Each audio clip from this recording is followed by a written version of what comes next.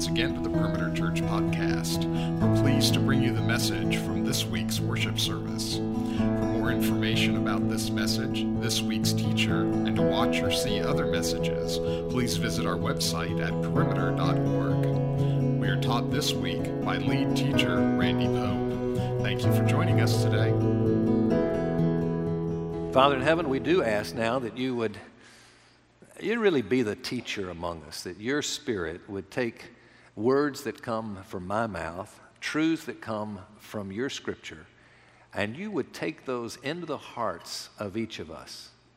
Whether we're your followers or we're here just seeking to understand a relationship with you, would you, in a truly supernatural way, would you do something now that would, in many ways, bless us, certainly, but to the end that we might be truly a blessing to you, to your kingdom. So use this time, we ask, and we pray it in Jesus' name. Amen. The series is entitled The Lovable Law. Many of you new with us in the series. The law is a lovable law. David himself said, "Oh, how I love thy law. It's my meditation day and night." That is not the common response of the Christian community today. Most think it is something we need, and okay, we'll bear with it, but is it a shame that we're restricted in so many ways by God's law? No, when you understand the law, it is a lovable law. This week, we're in the fourth of the commandments, and the fourth commandment has to do with what's called the Sabbath, keeping the Sabbath day holy. I've entitled this message, 7 Days of Work Makes 1 Week, W-E-A-K. I hope the young people here would remember that. You want to grow up weak, emotionally, spiritually, physically? Weaker than you would be, at least. Not mean that you're going to be weak, but you'll be weaker than you could be strong. Just take this particular commandment, like most Christians do, and just shelve it, put it aside for whatever reason, and say, I don't think that's for today. I don't think that's something I want to do. And watch what happens. You will miss out on what God has best for you. I believe that with all of my heart. And my prayer is that these 3 weeks can really be life-altering. See, I'm passionate about this commandment. I'm passionate about it because, in part, I love quick fixes. I love to be able to see something turned around quickly. I love to be able to find something that has immediate, life-altering benefits. And this is one that does, without a doubt. If we were to examine the lives of most everybody here, we're living in a very competitive and very fast-paced society.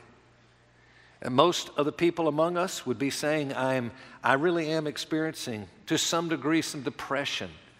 I'm struggling with immorality, maybe staying away, but on the brink of some serious immoralities that have long-term consequences. Others of us all experiencing immoralities every day, and some because of this very commandment being kind of pushed aside and thought, well, it's not a big deal today. I don't even know if it is for today. Exhaustion for sure. How many people are just saying, I can barely keep going? I know this. If you're a young mother, I probably just described to some degree your life, because it is going to be that way to some degree. It's not that by taking the Lord's day, now life becomes easy and everything's kind of in a good rhythm and it flows fine and it's just, no. But I'll assure you this, take what it is, take the Sabbath away and watch it get worse, add the Sabbath and watch it get better. I do believe it is a reason for so many of our problems. Now, we identify the problems as being problems like, competition. And it is unparalleled today. Competition is gone crazy. One person writes this, and in fact, I've got it just written here, not on the board. There are no rule committees to cap our competition in the hours they devote to getting ahead of us. And by the way, that is underscored in a major league way with our little children. Our kids have to compete and compete and compete, and therefore we're watching what other parents are willing to do. We're looking at what's being offered for the extra training in the sports or the activity levels that are going to become excellent. I got to get my kid there. They've got to get the best of the best, and therefore we're just trying to stay as fast as we can to keep up with everybody else. And it is true, the competitive nature of today is beyond anything it's ever been, and it's a challenge, no doubt. The fast pace of life in general, just how fast life is going, it is so different than 50 years ago. There's no doubt about that. It is much, much, much faster. But I will say this, I think that the real problem are not those things and the many things like them. One author puts it best this way: a fast-paced life is not so much a result of disordered schedule as that of a disordered heart. I want you to hear that, because that really is central to everything we're teaching here. Do you understand that our life gets frayed because of all the activities, the competitiveness, and all that stuff? I understand that. But the very issue is the heart. And the heart, when it's disordered, then life becomes disordered. And there is nothing that can change the heart but God Himself. And God has given instruction of how He is going to change our hearts so that we can have more of an ordered life. No doubt about it. I used to counsel a lot.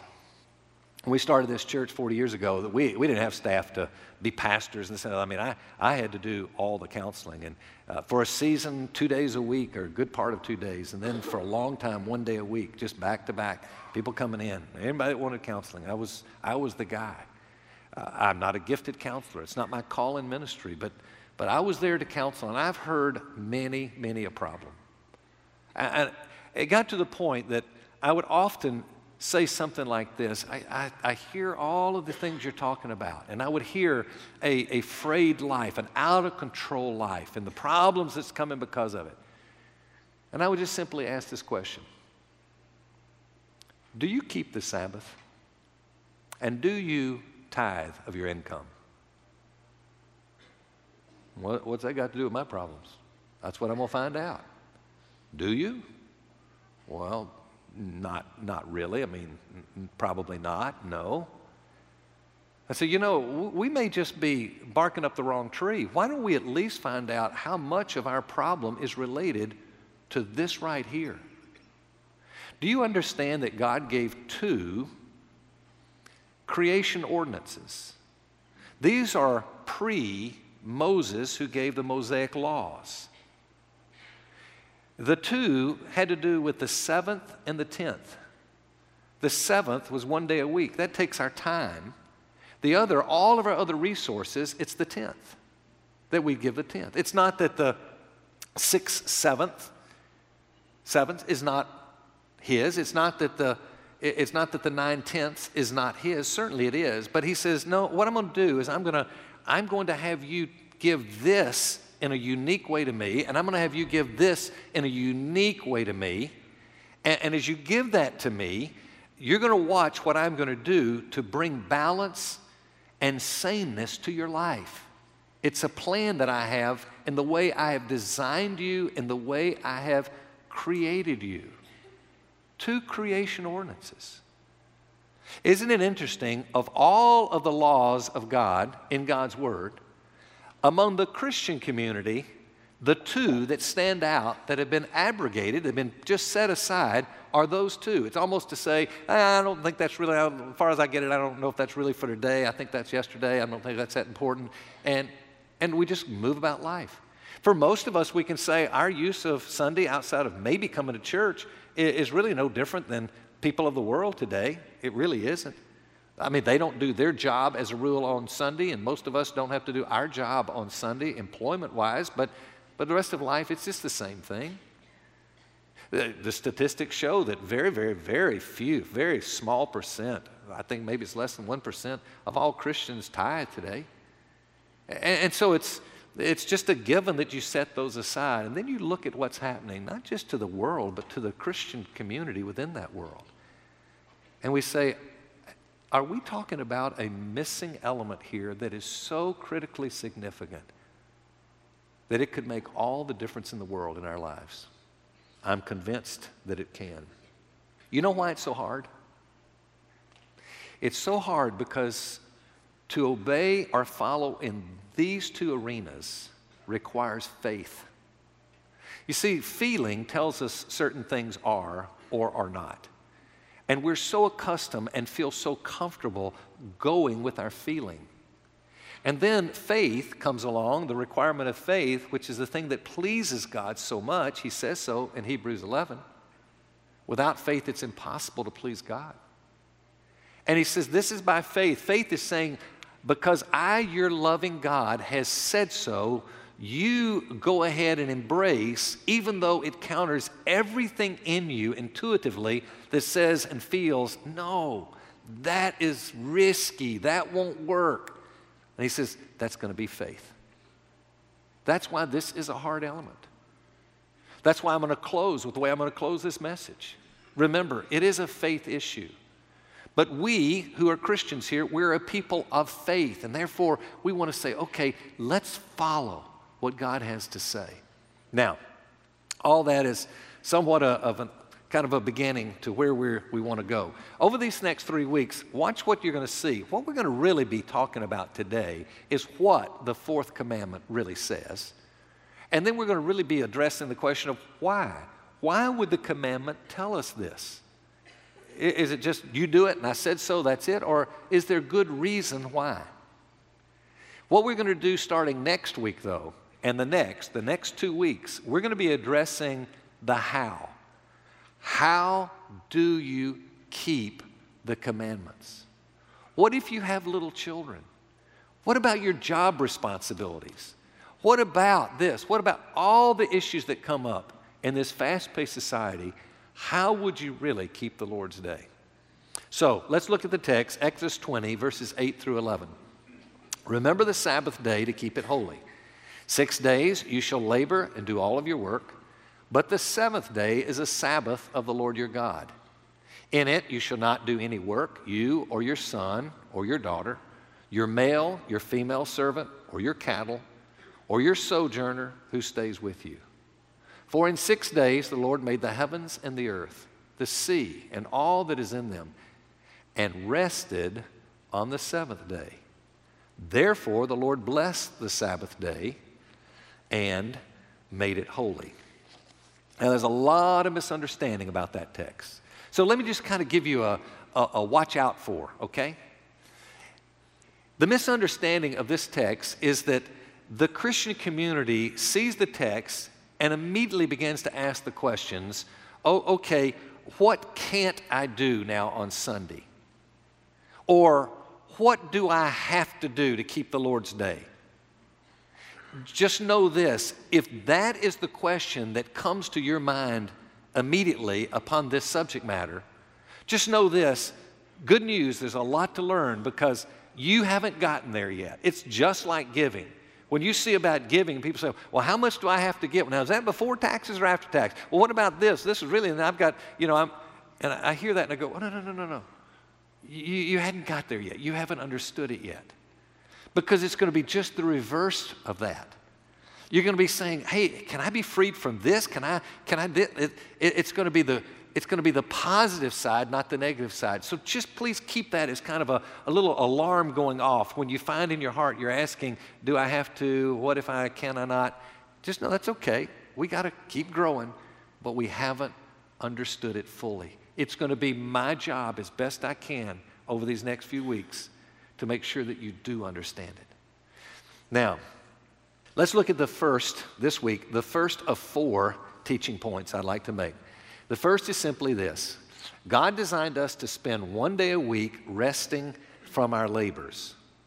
Now, the neglect of this commandment leads to fatigue. Fatigue, we all know it too well. It's all too familiar. And it is notorious for devastating priorities and commitments and health and relationships. I mean, it destroys them. But when we think of fatigue, every one of us immediately thought about physical tiredness. Oh, well, that's real. That's a part of fatigue. We get physically tired. And as you get physically tired, what happens? Well, we're more susceptible to illness and disease. We know that. But that's physical. But beyond physical, there is emotional fatigue. Many of us here don't even realize what we're in extreme emotional fatigue.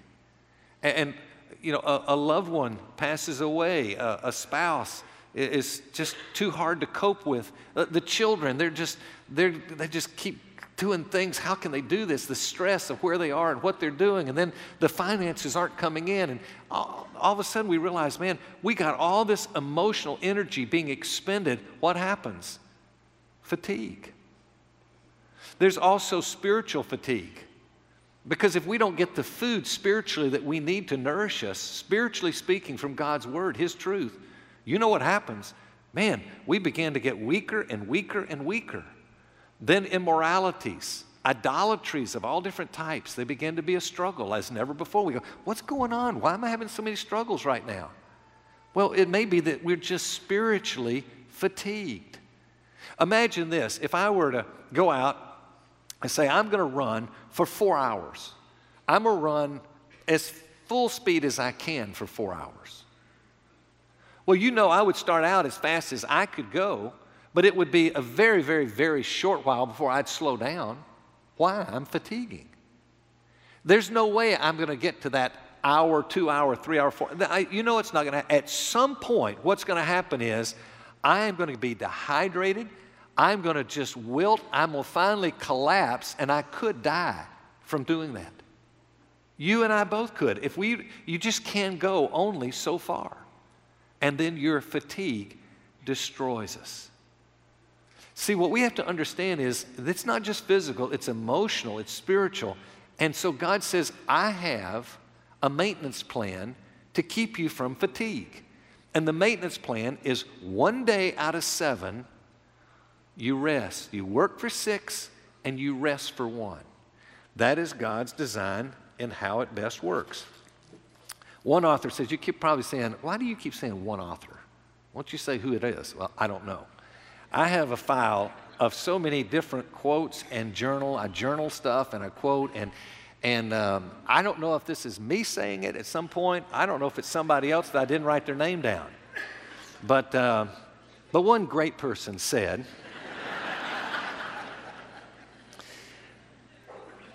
I know I didn't say this one.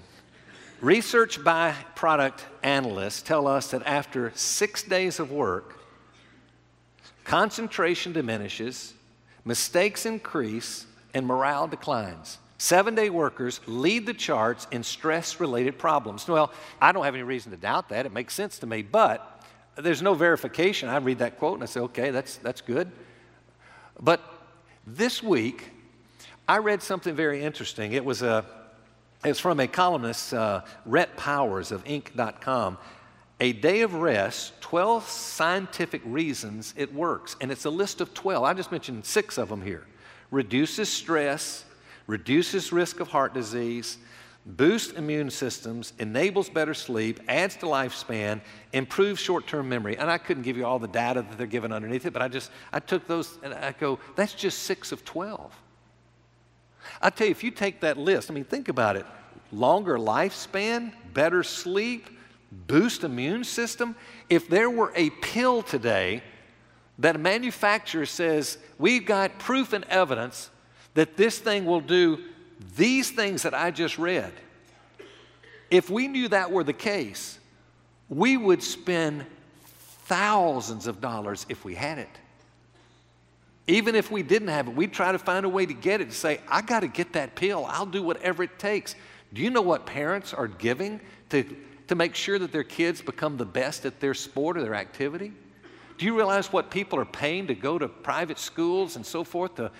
They're going, man, this is so important. I'll sacrifice. I'll pay incredible monies because I want my kids to have the very, very best. And then here before the Christian community is God saying, oh, I can do more than just give you a good education. Man, I can change your memory system. I can change your heart risk. I can change this. And by the way, it's called a day rest. And most Christians go, I don't think I want it. I don't think so. And we don't have to pay for it except faith. And faith sometimes is a great price tag for many of us as Christians because it has to go against the love of our life, our feelings. We have to come to be people of faith. Man has a lot of good solutions, whether it be time management or longer or more frequent vacations or stress seminars. There are all kind of stuff out there. But folks, I think we're missing it there. Those are what I would call jump starts. You know when the battery goes down and I had this happen just within the last month or two. My battery just didn't start one time, and I had to get it jumped. And next thing I knew, 2 days later, I had to get it jumped again. Well, it'll get me going, but it doesn't do me much for the long haul. God's remedy is a trickle charge. It's a long term. It takes a 24-hour period, and it recharges for a week. And that's God's plan. It really is the best of all plans. Now, Exodus 28, 20 verse 8. Let's look at that again. Remember the Sabbath day to keep it holy. There are two words there, Sabbath and holy, for us to understand the text. The word Sabbath means to cease. It also means to rest. But I want you to hear this. It also means to interpret. To interpret. You hang on to that because you're going to see a window open in that word to how you keep the Lord's day. It's all about interpreting. It's interpreting. We'll get to that. The word holy, it means to set apart or to make special. So what we can ask initially is, do we make God's day a special day, or is it not? Now, we're going to have all kind of different views on what that means. God's going to give us different consciences of what we can and cannot do. That's fine. But the big question is, do we say, I really do think of this as a God's day. This is a special day for what God would have me to be doing, regardless of what we feel like that is. But is this God's special day other than the other 6? Now we got the question about changing from the 7th day to the first day. The Sabbath, we always think Sabbath means Saturday. It's actually Sabbath is to rest. And the idea there is that there was the day God gave it. It was to rest on the 7th day, and so the 7th day was called the Sabbath. But interesting, we're not keeping the 7th day. We're keeping the first day as a Christian community. That's been the way from the history of the church. There's nothing in the Scripture that says, by the way, it's changed to this day. All we have is the example of the early church. And for that reason, we believe that we should be doing it as well. Now, I think the heart of it is not when, but what. But there is reason why we've changed. It's the resurrection. After the resurrection, the church started keeping the first day. And interesting, we even have a quote from Ignatius, who gave this quote in 110 AD, and he was the disciple of John the Apostle. So he was under his teaching, and this is what he says: hold to the newness of the hope that we have obtained. No longer Sabbathizing, that is, reverting to the 7th day Sabbath, but living for the Lord's day. There are fine Christians that are Seventh-day Adventists that probably have a different view, or they do have a different view on that. But so we don't want to make large of that, but to understand why. By the way, understand when the first of creation, when the day was set, it began in the evening, and it went through to the next day at that time. And so that's what we've always as a church felt very fine. Hey, let's have our worship on Saturday night. Let's do it on Sunday morning. It is not like one's right and one's wrong. Not at all. We feel very, very appropriate to do that. Now, I want to finish my time, and this is very brief, but I want to, everybody focus on this because these are important. 2 requirements, and then 3, and what I'm going to call 3 exceptions. Here are the 2 things being taught in our text. Number 1, 6 days of labor. The text is basically not just saying, okay, it's all about keep the Sabbath, but it's 6 days you labor, and then you keep the Sabbath. And so we get infatuated today with leisure, and nothing wrong with holidays and vacations and stuff like that, certainly not. But we don't want to get so wrapped up that we don't keep the 6-day labor. Now, by the way, that does not mean employment 6 days a week. It doesn't mean employment 5 days a week. It doesn't mean you can't retire when you're whatever age from your employment. I have nothing against retirement. Christians should not be against retirement, but they should be against not working, meaning that I'm going to keep applying myself with the strength I have to the degree I can. I want to keep giving as much as I can to a broken world, to a need, to whatever I can do to enhance society, and all. I got 6 days to do what work I should be doing as God would call me. That's good. So that's the first. But number 2 is the 1 day rest. 1 day of rest. That's a prescription, meaning that God has given us specific words to say, you are to keep the 1 day. But we have more than a prescription. We also have an example. Look what we see in Genesis 2, 1 through 3. Thus the heavens and the earth were completed, and all their host. And by the 7th day, God completed his work which he had done, and he rested. He rested on the 7th day from all his work which he had done. Then God blessed the 7th day and sanctified it, set it apart, because in it he rested from his work which God had created and made. So the question is raised, does God get tired? No. He doesn't weary at all. So no, he doesn't get tired, but he still rested. There's an interpret word there. Remember I introduced it? It's a ceasing. And so think about it this way. If the infinite one, God himself, rested on the 7th day, shouldn't we, the finite, do the same, knowing that he says so and he designed us and knows what's best for us? Absolutely. 3 exceptions. There are times when you do work on Sunday. And there are 3 types that are given us in Scripture. Here would be, the first one would be works of piety. In Matthew chapter 12, verse 5, this is what we read. Or have you not read the law that on the Sabbath the priests in the temple break the Sabbath? And yet they're innocent. Well, I work hard on Sundays. And, you know, that's okay. That's not wrong at all because it's a work of piety. Number 2, there's a work of mercy. Work of mercy would be when Jesus, and I won't read the text, but Jesus would heal on the Sabbath. And you know what, all the religious people that knew the law, they come and they hammered him hard. Hey, you can't do that. You're breaking the Sabbath. He said, no.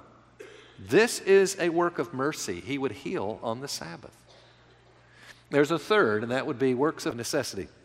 Matthew 12, 11 and 12. This is what it says there. It says, he said to them, which one of you who has a sheep, if it falls into the pit on the Sabbath, will not take hold of it and lift it out? Or how much more value is a man than a sheep? So it is lawful to do good on the Sabbath.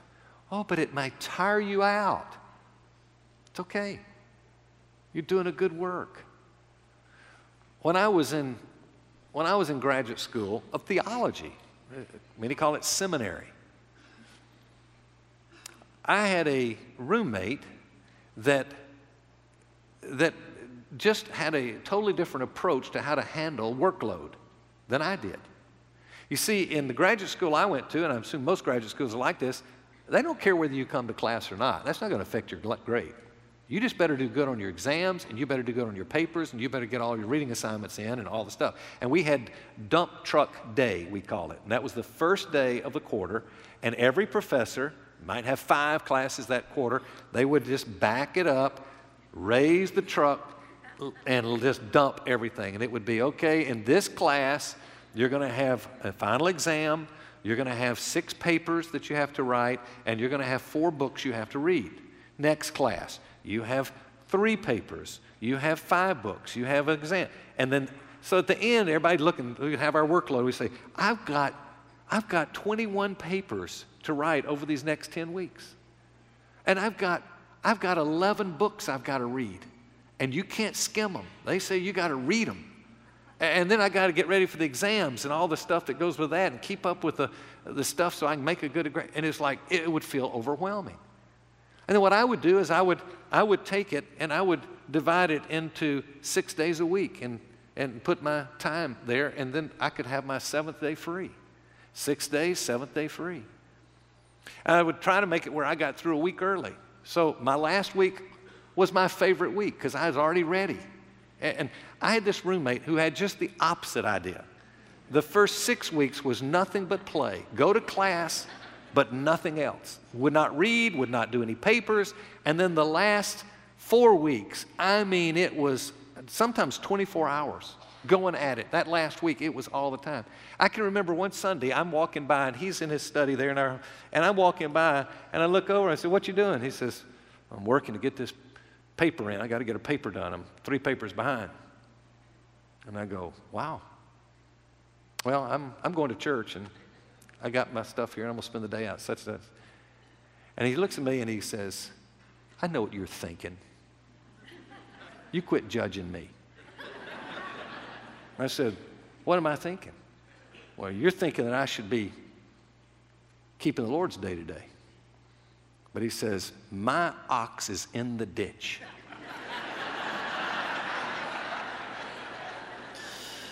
As I walked off, I said, "I agree, your ox is in the ditch. It's been there 6 weeks, and you're just now getting it out." So, no doubt about that. Let's conclude. When I was in high school, there was a man, I would say 40, I don't know his age, young pastor in our community that was made a real impact on my life.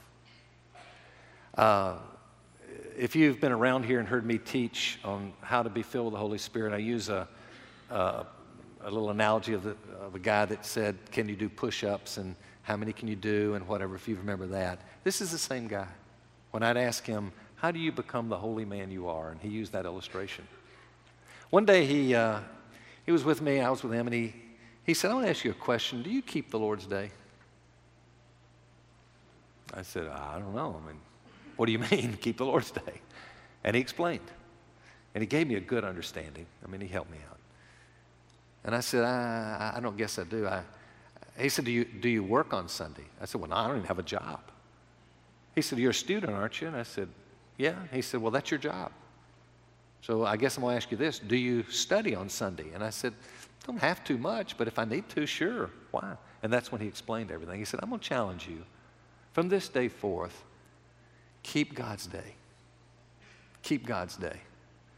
Now, my understanding of what that means and how to do it has changed through the years and different things, and that's not the issue. But he said, keep the day.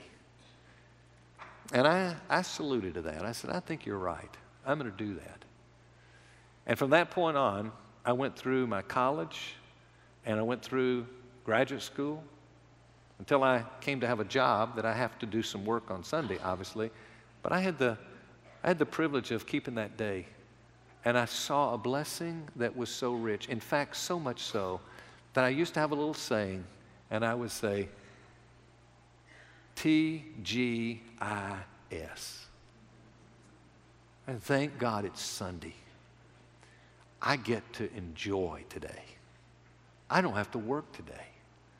I can. It became the best day of my week. I look forward to it every single week. Now, things have changed a little bit, in terms of what I could do then. It's changed for you that are parents, of what you can do with your freedom that you don't have because of children. We're going to address those kind of issues, but I think the idea is when we can start thinking TGIS. Thank God it's Sunday. Let me say this about the law. The law, we sometimes resist because it really does show us how far we fall from where we should be. And you know what that means? It means the law really leaves us kind of guilty, doesn't it? Makes us feel guilty. Why do we want to be around something that makes us feel guilty? Because guilt is an act of God's grace to give us guilt. Without guilt, we're in a sad place of life. The beauty of God's law, though, it doesn't just take us to show us how far off we are, to make us feel guilty about being there, but the law is the very thing that is the tutor that takes us to grace, to Christ Himself. That's where we see the love of our God. That's where we get faith that enables us to be able to hear what God says and to want to do what God tells us to do. You think about it. You remember the illustration early in the series I used of the young junior high kid that just never couldn't get your kid to be even interested in grooming. They wouldn't brush their teeth, wouldn't comb their hair, wouldn't use deodorant, blah, blah, blah, blah. And then all of a sudden, all changes. Now they got to brush their teeth. Now they're always combing their hair. They're looking in the mirror. They're using deodorant. Oh, what happened? They met a girl. Or if it's your daughter, she meets a boy. And all of a sudden, ooh, I want to groom. There are laws to grooming. And these are the laws that God has given us. When you take those laws and you say, why? I don't want these laws. But then you meet Christ. And now all of a sudden you go, oh, I want to keep your law. As David said, it's my meditation day and night. I love your law. It's how I groom. So don't look at it negatively. Look at the law, and it takes us to guilt. That's okay. But it's going to keep going. It'll take us right to the grace of God that's found in the work of Christ on the cross. And so that's why I say to all you seekers, keep looking at the cross, because when you see his love for you, that's what breaks the heart that makes us fall in love with him. It's the same for Christians. We keep going to the cross because we see his great love, and it continues to break our heart, and it causes us to love all the more. That's when this law becomes the delight of your heart. It truly becomes lovable. Will you hang in there with me for 2 more weeks? We're going to look at issues like, well, what about the text that appears in Colossians 2? It appears as if maybe this law is abrogated. Is it really? And again, what about what must I do? What shouldn't I do? What do I, how do I treat people who deal differently than me? We're going to deal with a lot of those issues. But I want you to hang in there for 2 more weeks. Again, get the podcast if you can't be with us. You're sick, can't be here. You're out of town, you can't be here. Follow through these 3 weeks. This can have immediate ramifications in a stress-filled world. Let's pray together. Our Father in heaven, we do ask you to carry us through these 3 weeks and give me the insight to be able to deliver correctly your truth, and may we embrace it regardless of feelings. Would you give us faith? Would you meet us in our fatigue, physical and emotional and spiritual fatigue right now? May we have hope even because of this day to think that maybe there is something I've been missing that could make a real difference in my life forever. God, I pray that we would fall in love with you, that we might see your great love at the cross, might see what you did in giving us your Son, and we might fall in love with you and him, your Spirit that indwells us. I pray for the many here that are seeking to understand the faith of Christianity. May they see the law as an introduction to show the heart that takes them to you. Grant it, we pray, in the great name of Christ our Savior. Amen. You've been listening to the Perimeter Church podcast. Perimeter Church is located at the corner of Highway 141 and Old Alabama Road in Johns Creek, Georgia. Please visit our website at www.perimeter.org for more information, to give us your feedback, and find other messages from our teaching team. Thanks for making this podcast a part of your day.